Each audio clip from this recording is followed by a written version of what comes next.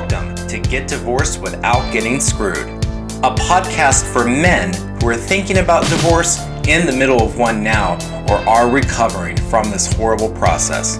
You will get advice from experts and hear inspirational stories of men just like you who have survived divorce. Now, let's get to work. I'm John Knocklinger, the men's divorce coach and mentor. I'm a recovering divorce attorney and the founder of Divorce Shield. Today, we are joined by James Bryan. He is the founder of Easy Online Divorce, a company in the United Kingdom that helps men get divorced quickly and inexpensively. He's also the author of The Real Man's Guide to Divorce, which we're going to be talking a lot about today. Thank you so much for being here, James. My pleasure. Thank you for having me. Absolutely. So you are squarely in the divorce game now. You've written books on divorce, recovering from divorce, and you're helping people get through the process quickly and inexpensively. So how in the world did you get involved in the divorce community? It wasn't deliberate. Let's put it that way. Number of years ago, I suppose I had the kind of dream life, if you like. I had a fantastic daughter and a marriage, and the nice cars, and people were paying me to fly all around the world, and properties and all this kind of thing. But then I was having problems with my marriage, and it resulted in us getting divorced.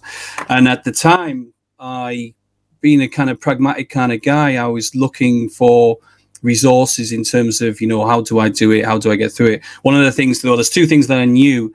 The first one was that I didn't want to waste an absolute fortune on lawyers and solicitors, we call them over here. I spent my life at a corporate level working with law firms, and whilst they're amazing to have on your side, I'd spent, thousands and thousands, tens of thousands, hundreds of thousands in pounds actually on lawyers over the years. So I knew I didn't want to do that. And then the other thing that I knew was that I wanted to see my children, and all of the kind of reference points that I had, it was bad news. It was losing your money, not seeing your kids, devastating situation. And the kids side of things was hugely important to me. So kind of went on this quest to try and find information to help me get through it, and found absolutely nothing. And I mean, there was information out there, but it was really written for women and by women. And in terms of forums and things like that, it was just so much bitterness, so much anger, and it was just a very, very lonely time. And the other thing was that in terms of friends, there was one person that I knew had gone through divorce. He lived in Spain. Obviously, I'm in England, and there's only so much time you can speak to someone about it. And then, of course, your friends as well who'll listen to you, and you can kind of talk to them about it. If they've not been through it, they can't really give you much great guidance. And after a while, I mean, again, people don't want to hear you going on and on about your divorce.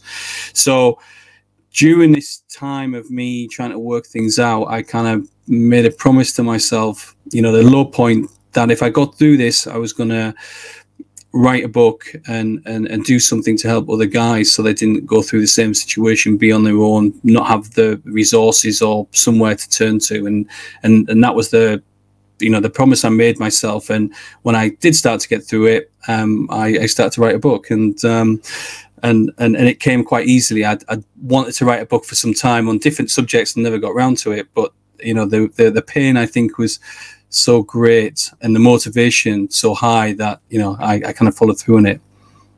Yeah, I think that you hit the nail on the head, the lack of resources for men that are going through divorce. And it's not just the forums and books and websites and blogs and podcasts, but it's also the fact that men don't feel as comfortable talking to other people about their personal lives, and particularly with people they know.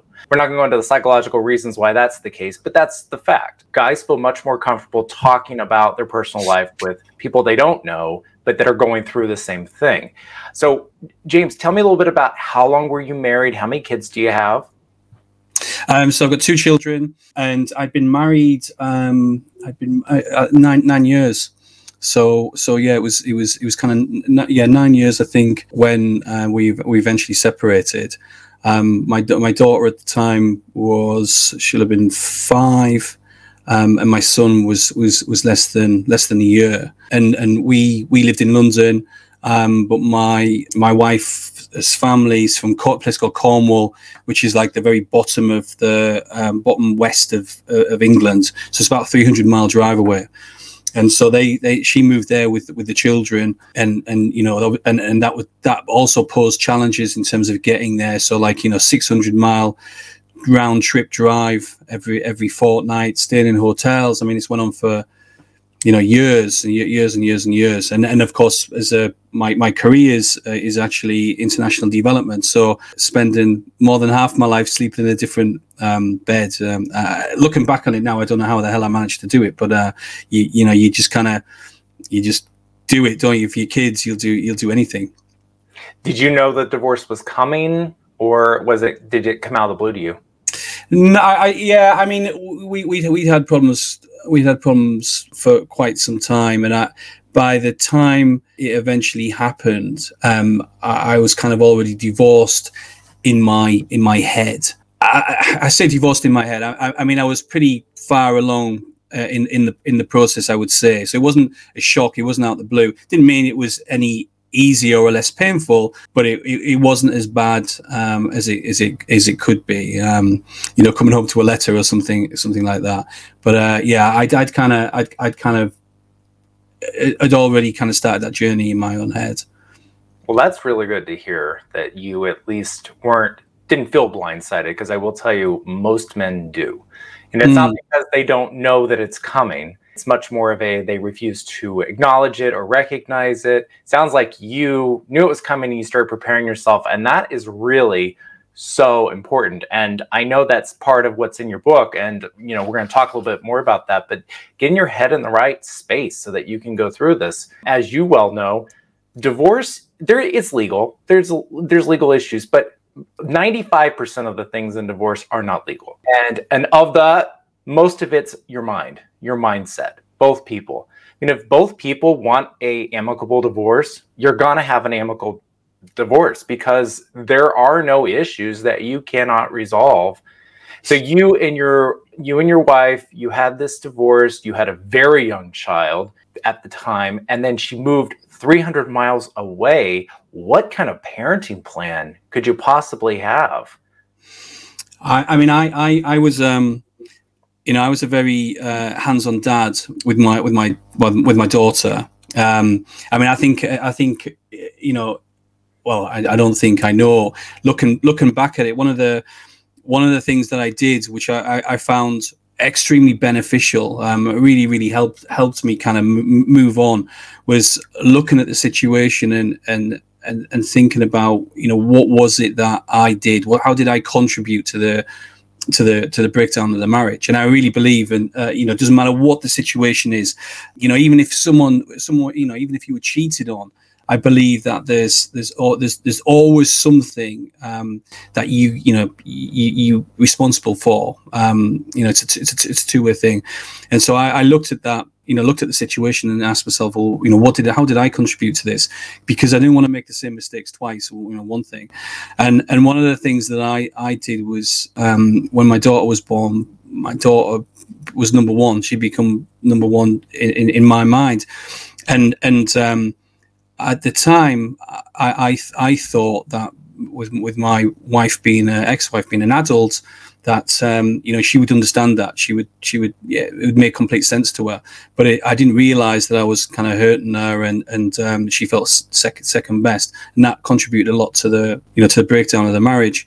But at the same time, I was a very hands-on dad, and with my son, who was very young, I was really hands-on with him as well. And so, in terms of the parenting plan, the parenting plan kind of came a little bit later, when I was kind of thinking about it in terms of what it was that I actually did.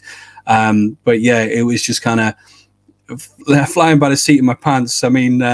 Yeah, that's really important. Most men don't give their parenting time schedule much thought at all. or they just think in very generic terms, like I want 50% of the time with the kids, or they don't really give it a lot of thought. And one thing I loved in your book was you actually provide a sample parenting time schedule and say, guys, you need to sit down and really give this some thought before you start the process, because it's so important that you understand why you want what you want. So people say all the time, well, I want this, I want that. Well, why? Why do you want it? It's really hard to negotiate when you don't even understand why you're fighting for what you're fighting for, because then you're just being emotional. One of the first things in your book was like music to my ears, which was divorce planning, which is my number one thing that I talk to guys about. And some people think it's dirty. Some people think there's something wrong with divorce planning. But if you don't plan, and there's actual things you can do with money, with your kids, but if you don't get your mind ready, you're really going to have a difficult time. So you really spoke a lot about managing stress. Tell me a little bit more about that. Yeah, I mean, you're completely right. I think in terms of one of the big pains for me going through that process was, how to come to terms with the fact that, my children were there. I was with my children, 24/7, when, as you can be when you live in the same home. But then that was going to change, and it wasn't never going to be the same again. I was going to see them every fortnight, and coming to terms with that loss was really difficult. But the way that I did that was thinking about the quality, and that's one of the things that I talk about in the book, because you can sit at home and your kids can be there, and you cannot do anything with them. You can just sit and watch the telly, come home from work, and put the TV on, put your feet up, and ignore the kids. And yeah, you're in your kid's life, and you're there, and you might have a fleeting conversation with them, but that's not really making the most of your relationship with your children. And one of the things that I thought about was, how do I really make? I looked at it as an opportunity. I thought to myself, right, well, okay, it's just me, so I can parent, when I'm with the children, in the way that I want to parent with them, and do things with them that I want to do with them. So I looked at it as an opportunity like that to make the most of it. And I have to admit, in the early stages, I mean, part of it was the fact that we were in hotel rooms, and I didn't want to be cooped up in a hotel room all the time. But we'd be out and we'd be doing things and going 24, 200 miles an hour. But then after a while, you can start to kind of step back a little bit and start to do things a little bit more kind of creative, and not just rushing around and things. But the other part of all of this was the fact that I wasn't going to see the kids as much, and the distance between us. I just needed to find a way of being able to maintain and build the relationship between us. And of course, if I was just going to turn up and kind of watch TV or whatever, the ability of building that relationship wasn't going to be there. So that was the kind of focus for me. And then in terms of the stress, I mean, I'm quite a stressed person anyway. I mean, I have a lot going on in my life. I like stress. I don't make things easy for myself in terms of the workloads and all that kind of thing as well. But everyone has a kind of breaking point, and I found that I needed to do things to kind of release myself from some of the emotions. And I mean, I was thinking about this call, and I think one of the things that's really interesting, and it's completely against what we typically like as men, is I kind of acknowledge my emotions a lot more, and are happy to talk about them, not like kind of sobbing and crying and being overly emotional, and I don't like it that much, but at least I have the ability now to kind of do that and to share and not feel embarrassed about it. And I think that was a big part in the early stages, because I just felt like shit. I had a big dark cloud over me. I just felt angry and all this kind of thing, and had no way of dealing with it except for grunting and just being pissed off with everything. So that really kind of helped me kind of move on as well, understand what I was feeling, why I was feeling it, and acknowledging it, and then moving forward with it. I mean, I think we could say that real men cry, because they do. Yeah, I'm a big softie. I'm from the north of England, so we're tough people. Put a sad film on. I'm crying. Oh, I gotta tell you, James, when I get guys on coaching calls, they start sobbing, talking about all kinds of things. It's the tough guy mentality. I mean, I talk about this a lot. As kids, men are taught, be tough, don't cry, don't be a girl. Like, we're told things like that. Yeah. And that gets into your subconscious, and it just never goes away. And also, before we move on, for all of us unsophisticated Americans, what is a fortnight? A fortnight? Do you not know what a fortnight is? For our audience. Oh, right. So so fortnight's every 2 weeks. What do you call it? Every other week. Oh, every other week. I told you, we're unsophisticated. You know what? I didn't know that you didn't know what a fortnight was, because I've got a lot of friends in the States, and that's never come up before. A fortnight, oh yeah, and it's a game as well, of course. Yeah, I know, right? That's what an American would be like. Fortnite, why is every other week about a game? So something else you wrote about in your book that I do a form of this every day, and it's so wonderful, is a daily gratitude exercise. I love that you put that in the book, because it's really not about divorce, but it's just really about clearing your mind before you start your day so that you can be clear on what your goals are and what you really want to accomplish. Why did you think that was important to put that in your book? I mean, I was looking for, with the lack of information out there, I was looking for anything and everything that could possibly help me, and I came across some of this stuff and started to get involved in personal development, Tony Robbins, and people like this, and it was really a case of just trying anything to see if something's going to work. I didn't restrict myself in any way, and that really works one. I mean, at the time, I didn't realize how powerful it is. It's something that I've continued to do. That helps me with my professional life as well. And I think it's grown into a much bigger thing. Now you hear about it a lot more. I think generally, I mean, the book was written 2 years ago. And over that in that short period of time, I don't know what it's like in the States, but in the UK, there's definitely more focus on mental health, particularly with men, and suicide rates of men are particularly high compared to women. So there's been a push here to get people to kind of talk more about mental health issues for men and women, because it is a serious problem. And I think with the lockdown, we've had quite severe lockdowns over here. People cooped up on their own in small apartments, not seeing anybody. It's having a devastating effect on people's mental health.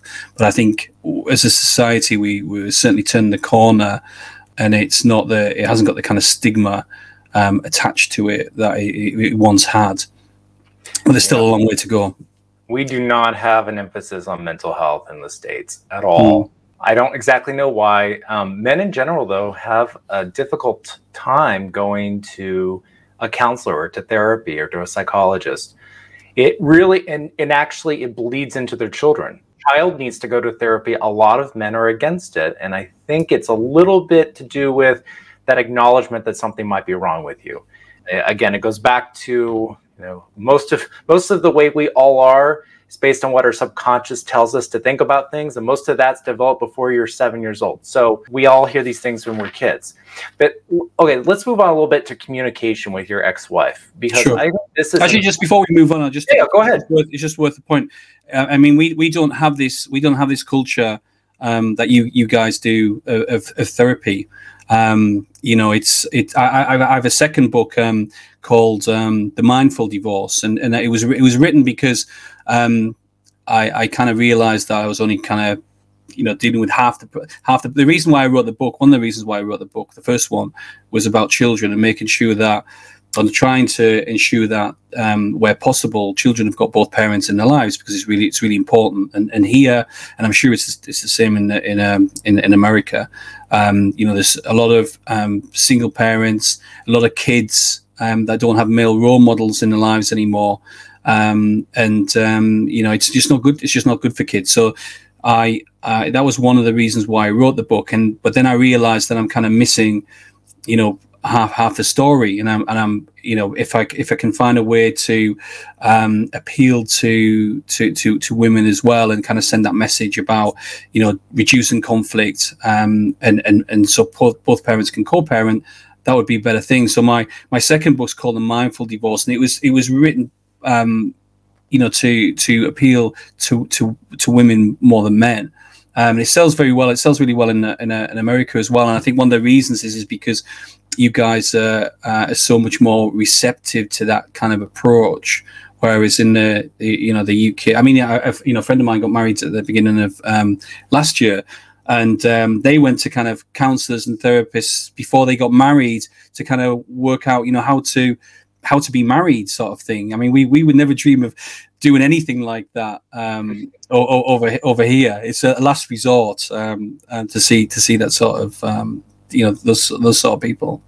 Yeah, I mean, it's really one of those things where every culture has a very different view on not just marriage and divorce, but the role of gender roles, all of these, and the role of mental health.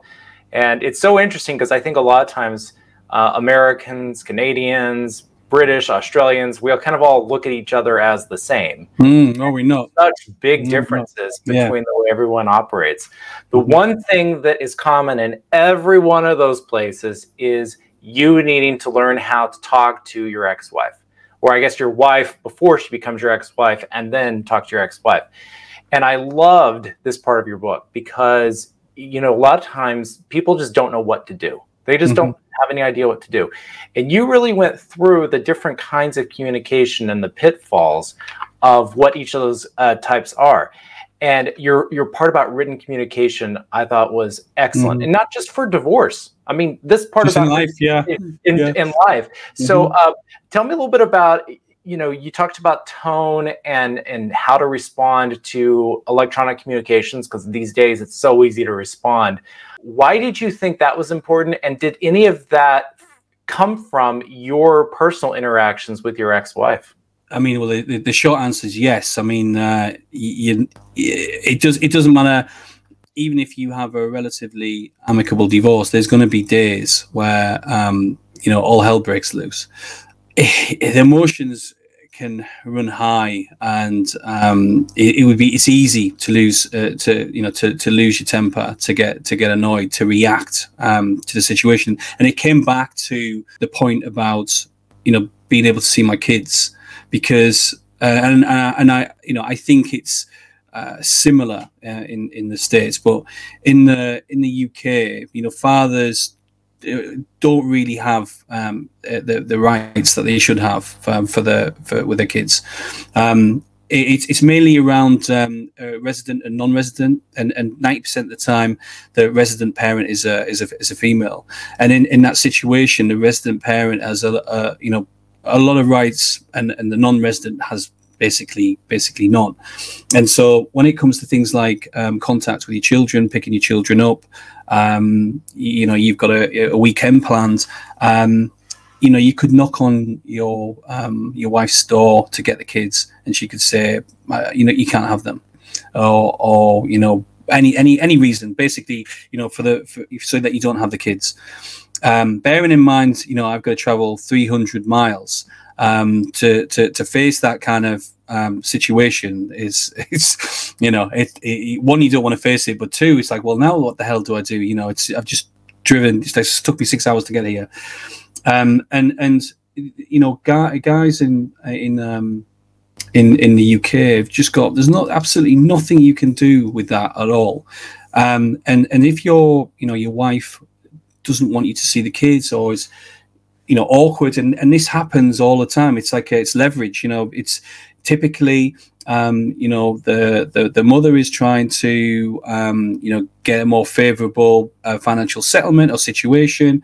The guys want to see the kids, and the two play each other off against that, even though they're independent of each other in the eyes of the law. And over here, it would be the absolute last resort to have to go to court to get access to your children, because even if you get granted access, the other parent can just breach that over and over and over again, and it'd just be a telling off by the judge by the time you get to a court. So by this time you haven't seen your kids. So it makes absolutely no sense. It's the last thing that you want to do, and so therefore you've got to think. I wanted to think to myself, well, how am I going to avoid this? And of course, losing your temper, being reactive, not only is going to cause problems between you and your wife, which is perhaps something unfavorable is going to happen as a consequence of that, but also she could go to the police and show them and say, he's threatening me. And then the police will put a court order on you, or so that you aren't allowed to go to near their property. You're not allowed to see your kids, and then you've got to go into the court. So it would be so easy to fall into that trap. So the communication part was, it was a critical element of that. And I, drew off my experience. I've worked with all around the world with different cultures. So I drew off some experience of that, but really kind of nothing that I'd kind of done, whether it was working with different cultures, learn how to negotiate, communicate, comes anything close to trying to communicate with your your ex-wife, and in a lot of ways you've got to learn how to communicate even better than you did. Maybe you wouldn't be divorced if you communicated better, is to be fair. But you have to work really, really hard at it, and even now, I mean, it's been 5 years, and if we didn't have kids, then we wouldn't speak to each other again. There's absolutely no reason to, but because we have children, we have to, and I'd say 90% of the time we're okay, we get on, but there's always going to be moments where we disagree about something, and it could easily spill over into something that it doesn't have to be. So the how to deal with the difficult conversations, preparing yourself, particularly on those sort of face-to-face conversations that you're going to have where you're getting the children, for example, is really important, because you might say something, but the body's lying. It's showed pure hatred. So it's like kind of rehearsing those things and preempting what might be said, to kind of just I describe it as playing a long game. Not the long-term outcome is you want to see your children. The good news is you're not married to this person anymore, so you just have to deal with it for that split second, and then you can leave. So yeah, that's the way I kind of looked at it. See, guys in America, you've got it great compared to the guys over in Britain. I mean, over here, at least, most men are getting, close to equal time with their kids these days. It's really common, and we are very gender neutral in the country now. So that's really interesting. And I know you're not an attorney, although you've gone through so much, you probably feel like one sometimes. Why is it that there is this issue in the United Kingdom with men having so many inferior rights to their kids? I don't know. I mean, the law is. I mean, the law is this. It's not that parents have rights over their children. Their children have rights over the parents. But it's a matter of control. So, whoever's the resident parent, whoever is with the children the majority of the time, they can control their life and what they do. But the law around it is just very, it's slow and it's arcane. It's just that's just how it is. Yeah. I mean, there's been organizations that have protesting against this kind of thing for years, but it in the scheme of things, it just doesn't get any airtime really compared to other stuff. Yeah, I've actually, during my time as a divorce attorney, I had handled cases in which there was a component in Great Britain, and the laws are so slanted towards women in general there. My view is that it's in response to just how slanted they were against women in so many other parts of the country. It was sort of like an overcorrection, which I think we do as a society anyway. We see a problem and then we swing the pendulum all the way to the other side and sort of overcorrect sometimes. But maybe that'll change someday. Maybe some of these organizations will really help. That's been happening here with regard to custody, with regard to alimony / spousal support / maintenance. I don't know what you guys call it over there. Both of those things have been really moving more and more towards what I would call an equilibrium or a moderate position, as opposed to being slanted one way or the other. I think it depends on the culture. When it comes to things like paternity, taking time off work, paternity pay. I mean, it's appalling. We're in England. The UK is not very forward thinking when it comes to families. If you look at the Scandinavian countries, for example, fathers able to take time off work, and there's more. It's more accepted in society for fathers to take a kind of bigger part of the parenting, whereas here our culture in terms of work, a guy can't just take time off work to look after his kids.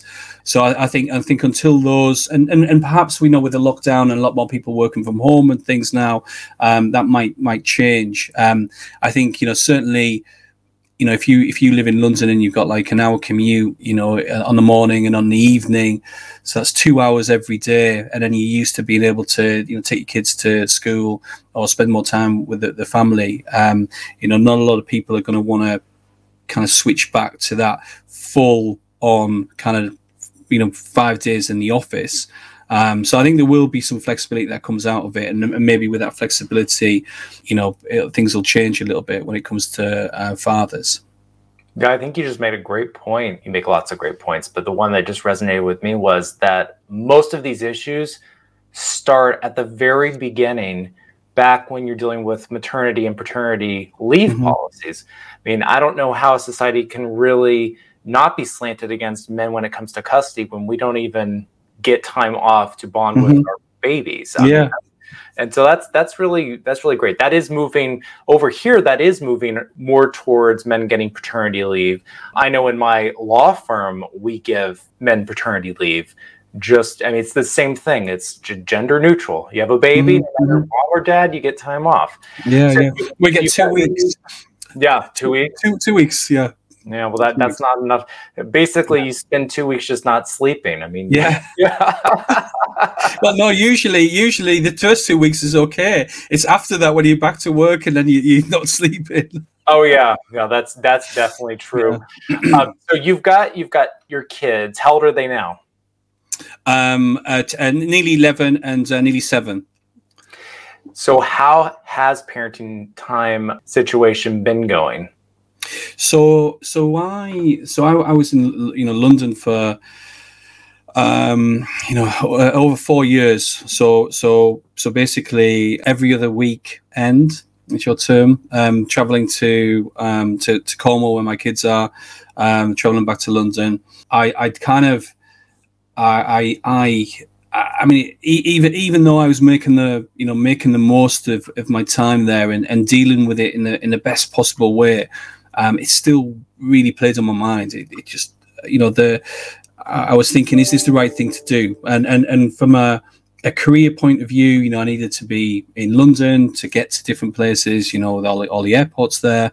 And, my industry is centered in London. But it was a real personal battle for me to decide, well, what the hell am I going to do? Am I going to do this for the rest of my life, or do I get a place in Cornwall and have my own place in Cornwall and my own place in London, or do I move to Cornwall? And after it wasn't an easy decision, and it was a decision that it took me months to reach, but eventually I made the decision that I was going to move to Cornwall. Now, Cornwall's like I said, it's right on the bottom of the UK, to the west. The county itself, it's surrounded by beaches, got amazing beaches, but the county itself, I think there's only about 1.5 million people in it. It's actually in all of Europe. It was designated as one of the most deprived areas in all of Europe, even compared to places like Romania, because there's a lack of industry there. It's all very seasonal based, like holidays and things like that. And around the edges, around the coast is affluent, but in the middle, where there used to be like tin mines and all this kind of stuff, it's very, very, very poor. And so the decision to move down there from a career point of view was extremely difficult, and took time for me to be able to engineer and work out how I was going to make that work. And it took me about from the point of deciding I was going to do it. It took me around about a year. I mean, I was delayed a little bit with COVID at the beginning of last year, but it took a long time. But now I'm in Cornwall. I'm with my kids. I mean, I have 50-50 shared care with them. It's just amazing. This is just personal to me, but for me, I'm so happy that I've made the move, and I'm there with my kids. I thought to myself, what am I going to do? What am I going to do in 20 years time? I'm going to, hopefully not 20 years time, 40 years time or 50 years time, when I'm on my deathbed, and I'm going to look back and I'm going, oh yeah, I'm like really pleased that I stayed in London, and, and I did this, and, my career and blah, blah, blah. Or, that I was there when my kids, my son particularly, he's hitting the point where he really needed a father figure, on a more permanent basis. So from that point of view, it was an easy decision to make, and yeah, it's about balance, isn't it? So I'm terrible at finding balance. So the family side of things with the kids is great. I think for everybody this year, the work side of things is going to be more challenging. But it's definitely the right thing for me. But to get to that point took a hell of a lot of change in your mind, and working things through, and prioritizing what's important, stuff that you don't normally think about. Yeah, this past year is really changing a lot of things, and I think men's relationship with their children is one of the great things that has changed, because of the ability of so many more men to work from home and spend time with their kids. I have an almost 8-year-old daughter, and I've worked from home for the last year. She's been here at school, in the house for the last year. That's just invaluable time you're never going to get back. I know that you spend an entire chapter in your book just talking about how men need to bond with their kids, and the ways in which you need to do that, and how it's going to be helpful for you. Did you feel before you went through a divorce that you had an infant, you had another kid that was a little bit older. Did you feel like your oldest, you had that good bond before the divorce? Yeah, I did. Yeah, I think with my daughter, I did. I was like an overachiever. I'm an overachiever. I'm never satisfied with anything. Overachiever at work and everything like that. I was an overachiever dad. You know what I mean? I was like, I'd come back from a trip in the Far East exhausted, and my wife would be like, right, there you go. You can look after the kids, because I've been doing it for the last 5 days, and I'd be like knackered, and I'd be like overachieving. I'd be going to work on the Monday exhausted, thinking, thank God I'm going to work, just to have a rest. So I kind of was like, a full on father, and I think that's why it kind of really kind of got to me, the fact that I wasn't going to be able to spend the same amount of time with my kids, but the fear of losing that, was huge. And then of course with my son, who was just a baby at the time, and I mean, you don't get anything out of a baby for a couple of years. You just keep putting in, and eventually you get something back. But I wanted to kind of try, and to be honest, I was really everyone was very surprised at how the bond that I was able to build with my son, with him being a baby, bearing in mind that he only ever saw me every other weekend, and then for holidays and things for longer periods. But we were able to build a bond, build a relationship, and yeah, I mean, I mean, both my children, my daughters, kind of start to mature and be more emotional and things like that. And I think I'm pretty. We have a very open relationship, and my son's he's going through some difficulties at the moment, and I'm just kind of doing my best. So nothing's perfect. I haven't got all of the answers, but it was more of a case of just trying to do whatever you could that was you could to kind of maintain that relationship. It's so important. So important. That's one of the things that I train guys pre-divorce is to the extent your bond isn't good with your kids, you need to start dealing with it now. Because that will really impact everything. So, yeah, it will for the future. I mean, it's scary. Yeah. It's scary. I mean, I always say, you got to keep your kids as close as possible, because when they get older, if they get pissed off with you, and they'll get in with the wrong crowd, and they'll find what they need from somewhere else, and it might work out okay, but it could go terribly wrong. So you've got to keep an open door. Even if you, like my son annoyed me tonight when I picked him up from school.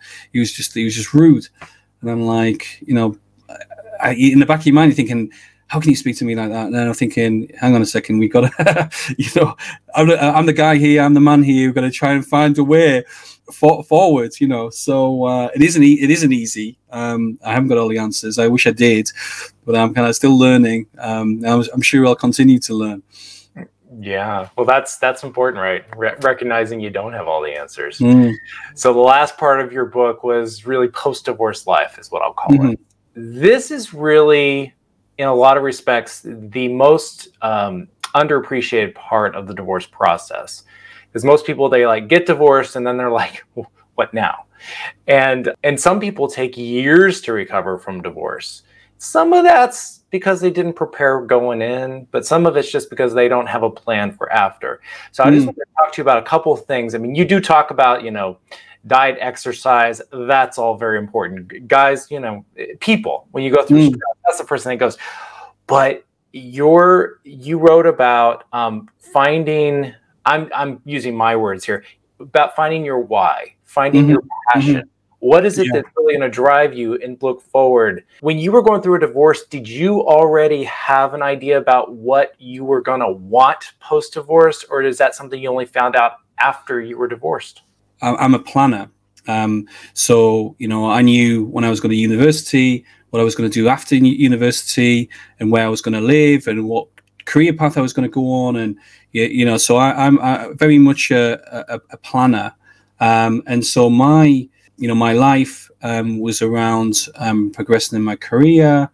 I had properties, nice cars, lots of money, the family. So in my mind, I was on track. The fact that the marriage wasn't great at times and deteriorated over the time, I just thought to myself, well, this is just normal. We don't talk about it anyway. So it was just normal to me. And we put on we kind of put a face on anyway, and we kind of hide things, and so I just assumed that was like everybody was the same. No one's life's perfect.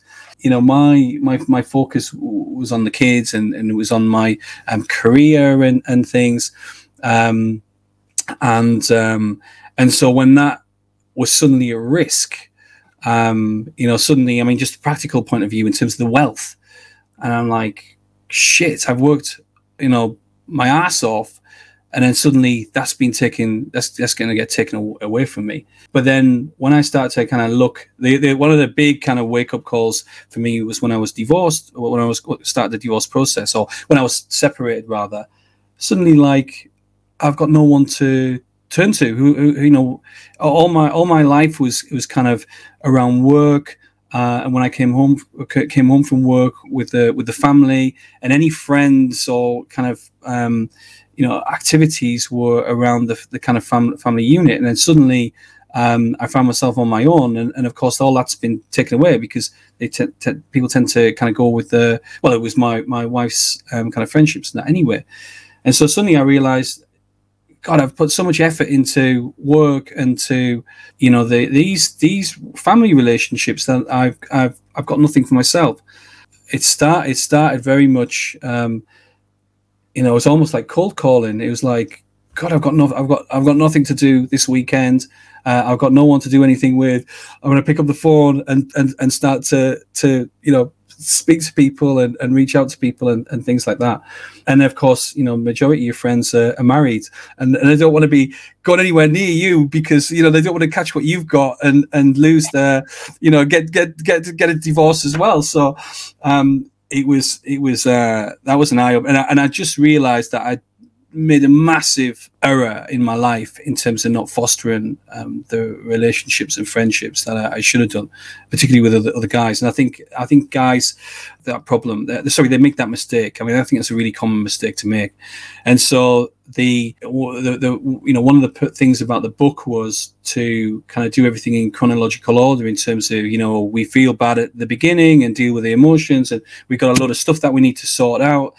But at the end of it, actually, we've got a massive opportunity to do some really cool stuff and really enjoy and live our lives. And I think we live on autopilot. We just do whatever we're doing. We don't really give anything much thought. And suddenly years have passed, and I thought to myself, well, I need to do something because I need to fill that void. Well, what do I want to do? And how can I nurture those relationships? And I honestly believe, from that point of view, divorce is a gift. It's a gift that gives you a massive opportunity to take stock of your life and realize, where you should make adjustments to live a better and happier life.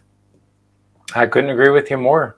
I cannot agree with you more. I mean, it's definitely closing of one chapter, opening a new one that you haven't written yet. And you gotta look at it like that. Your comments about men and their friends is so spot on. Men are really bad about fostering really solid friendships with other men and continuing to see them. A lot of times and I think this might have been a story in your book, but I hear about it a lot.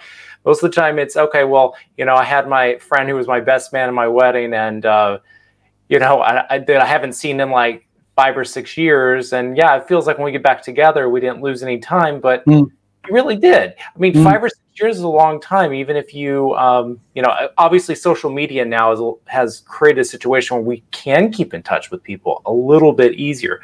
You got to keep those friendships, because you're right. You get divorced, you're like, well, what the hell am I supposed to do now? Yeah, what am I doing this weekend? It's so horrible. And I will tell you this. I love that you addressed grooming in your book.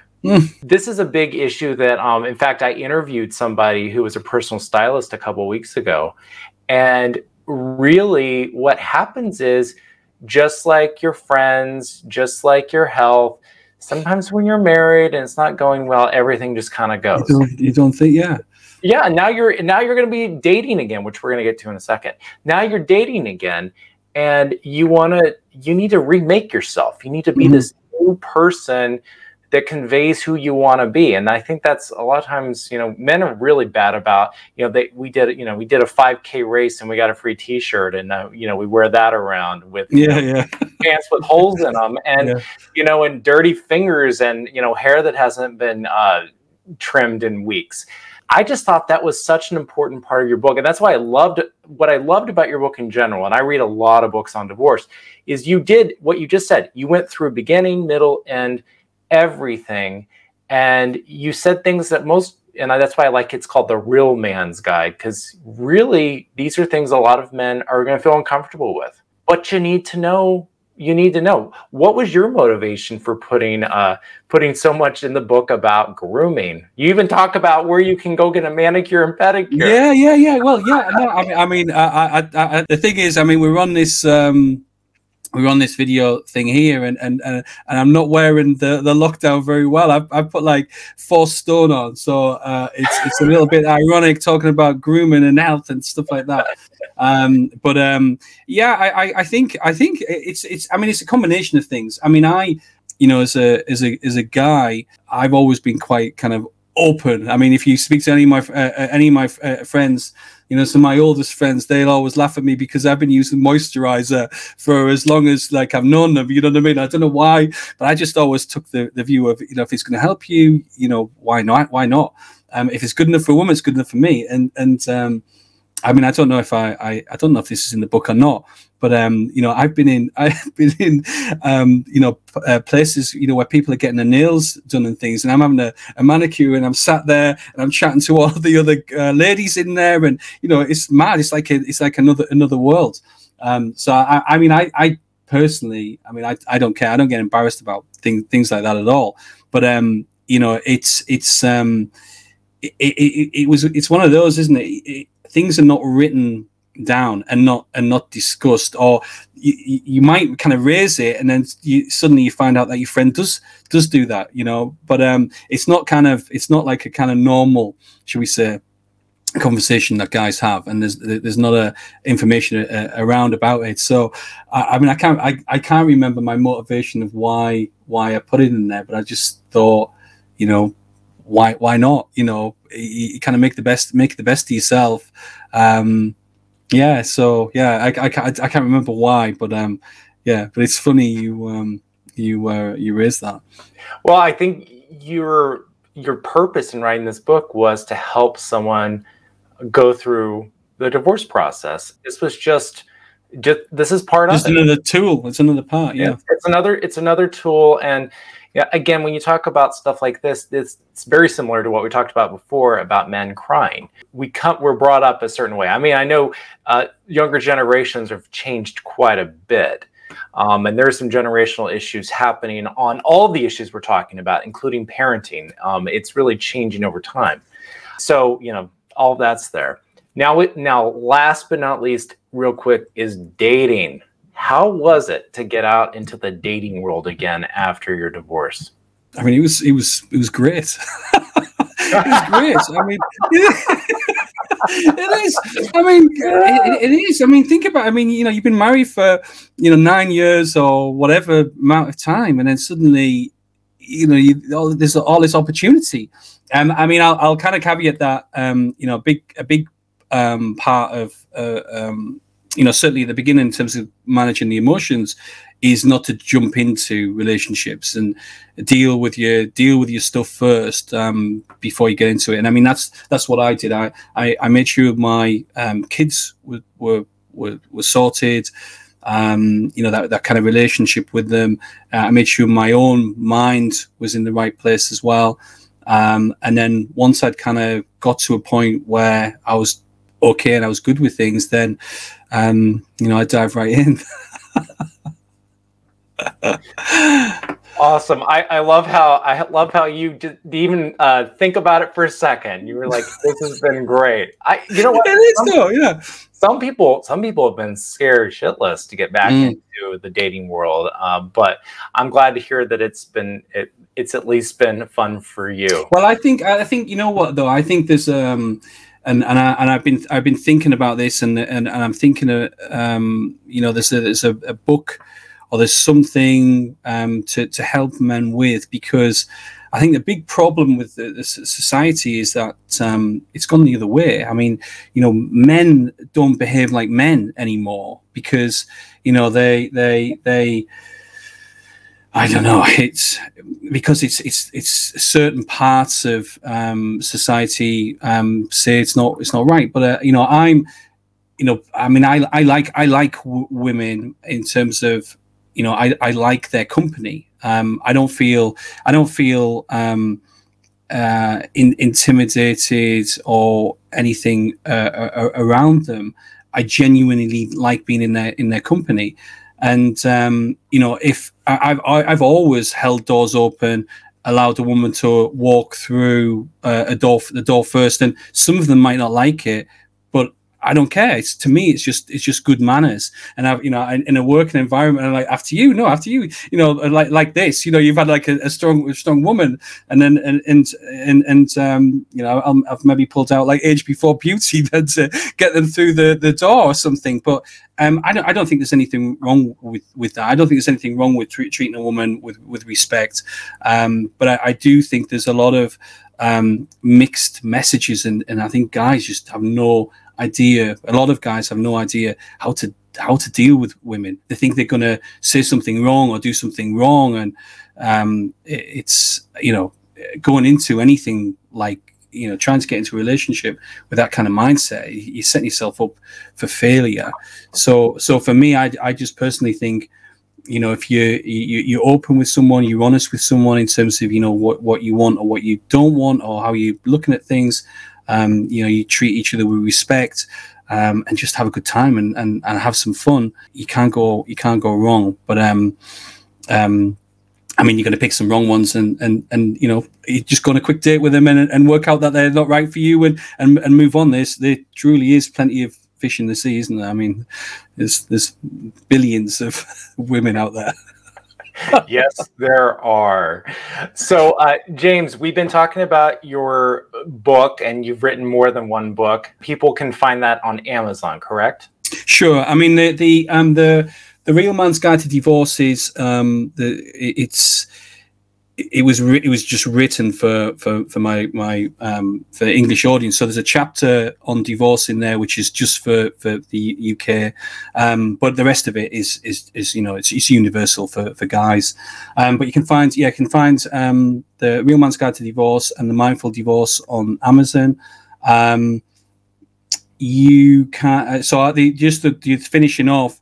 The other thing that I was thinking about on this journey was, how do I help more people in this situation? And one of the things that I kind of picked up on was the conflict around the divorce itself. The cost of divorce was a huge barrier to getting people to kind of just move on and get on with their lives, so they can focus on themselves and the children.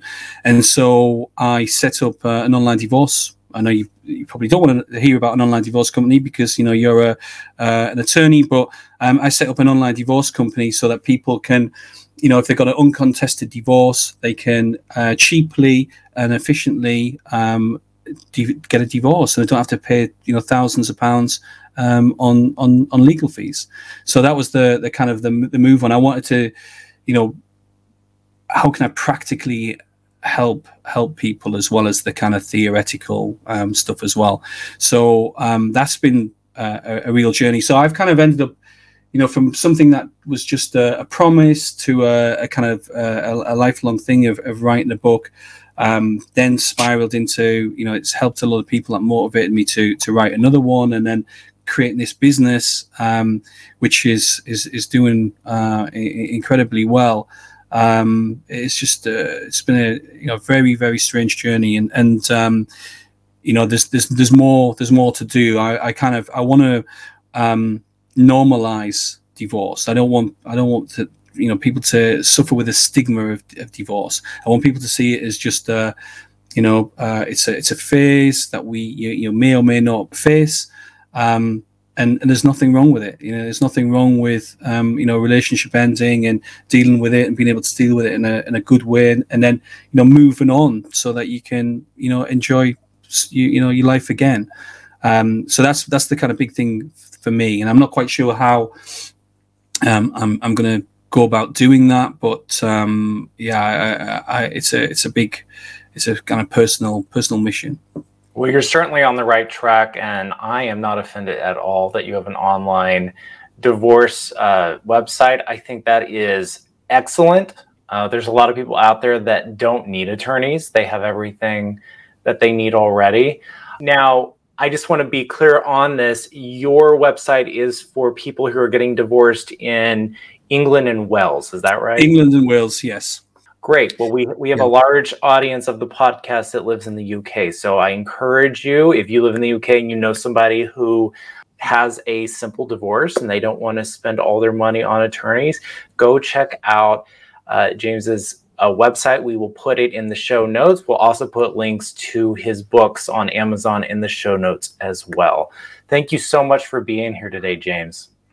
Pleasure. Thank you so much. It's been really good to speak to you. Wonderful. And again, if you want to work with James, we'll put his website in the show notes. Thank you for listening. Please remember to subscribe to the show. We'll see you next time.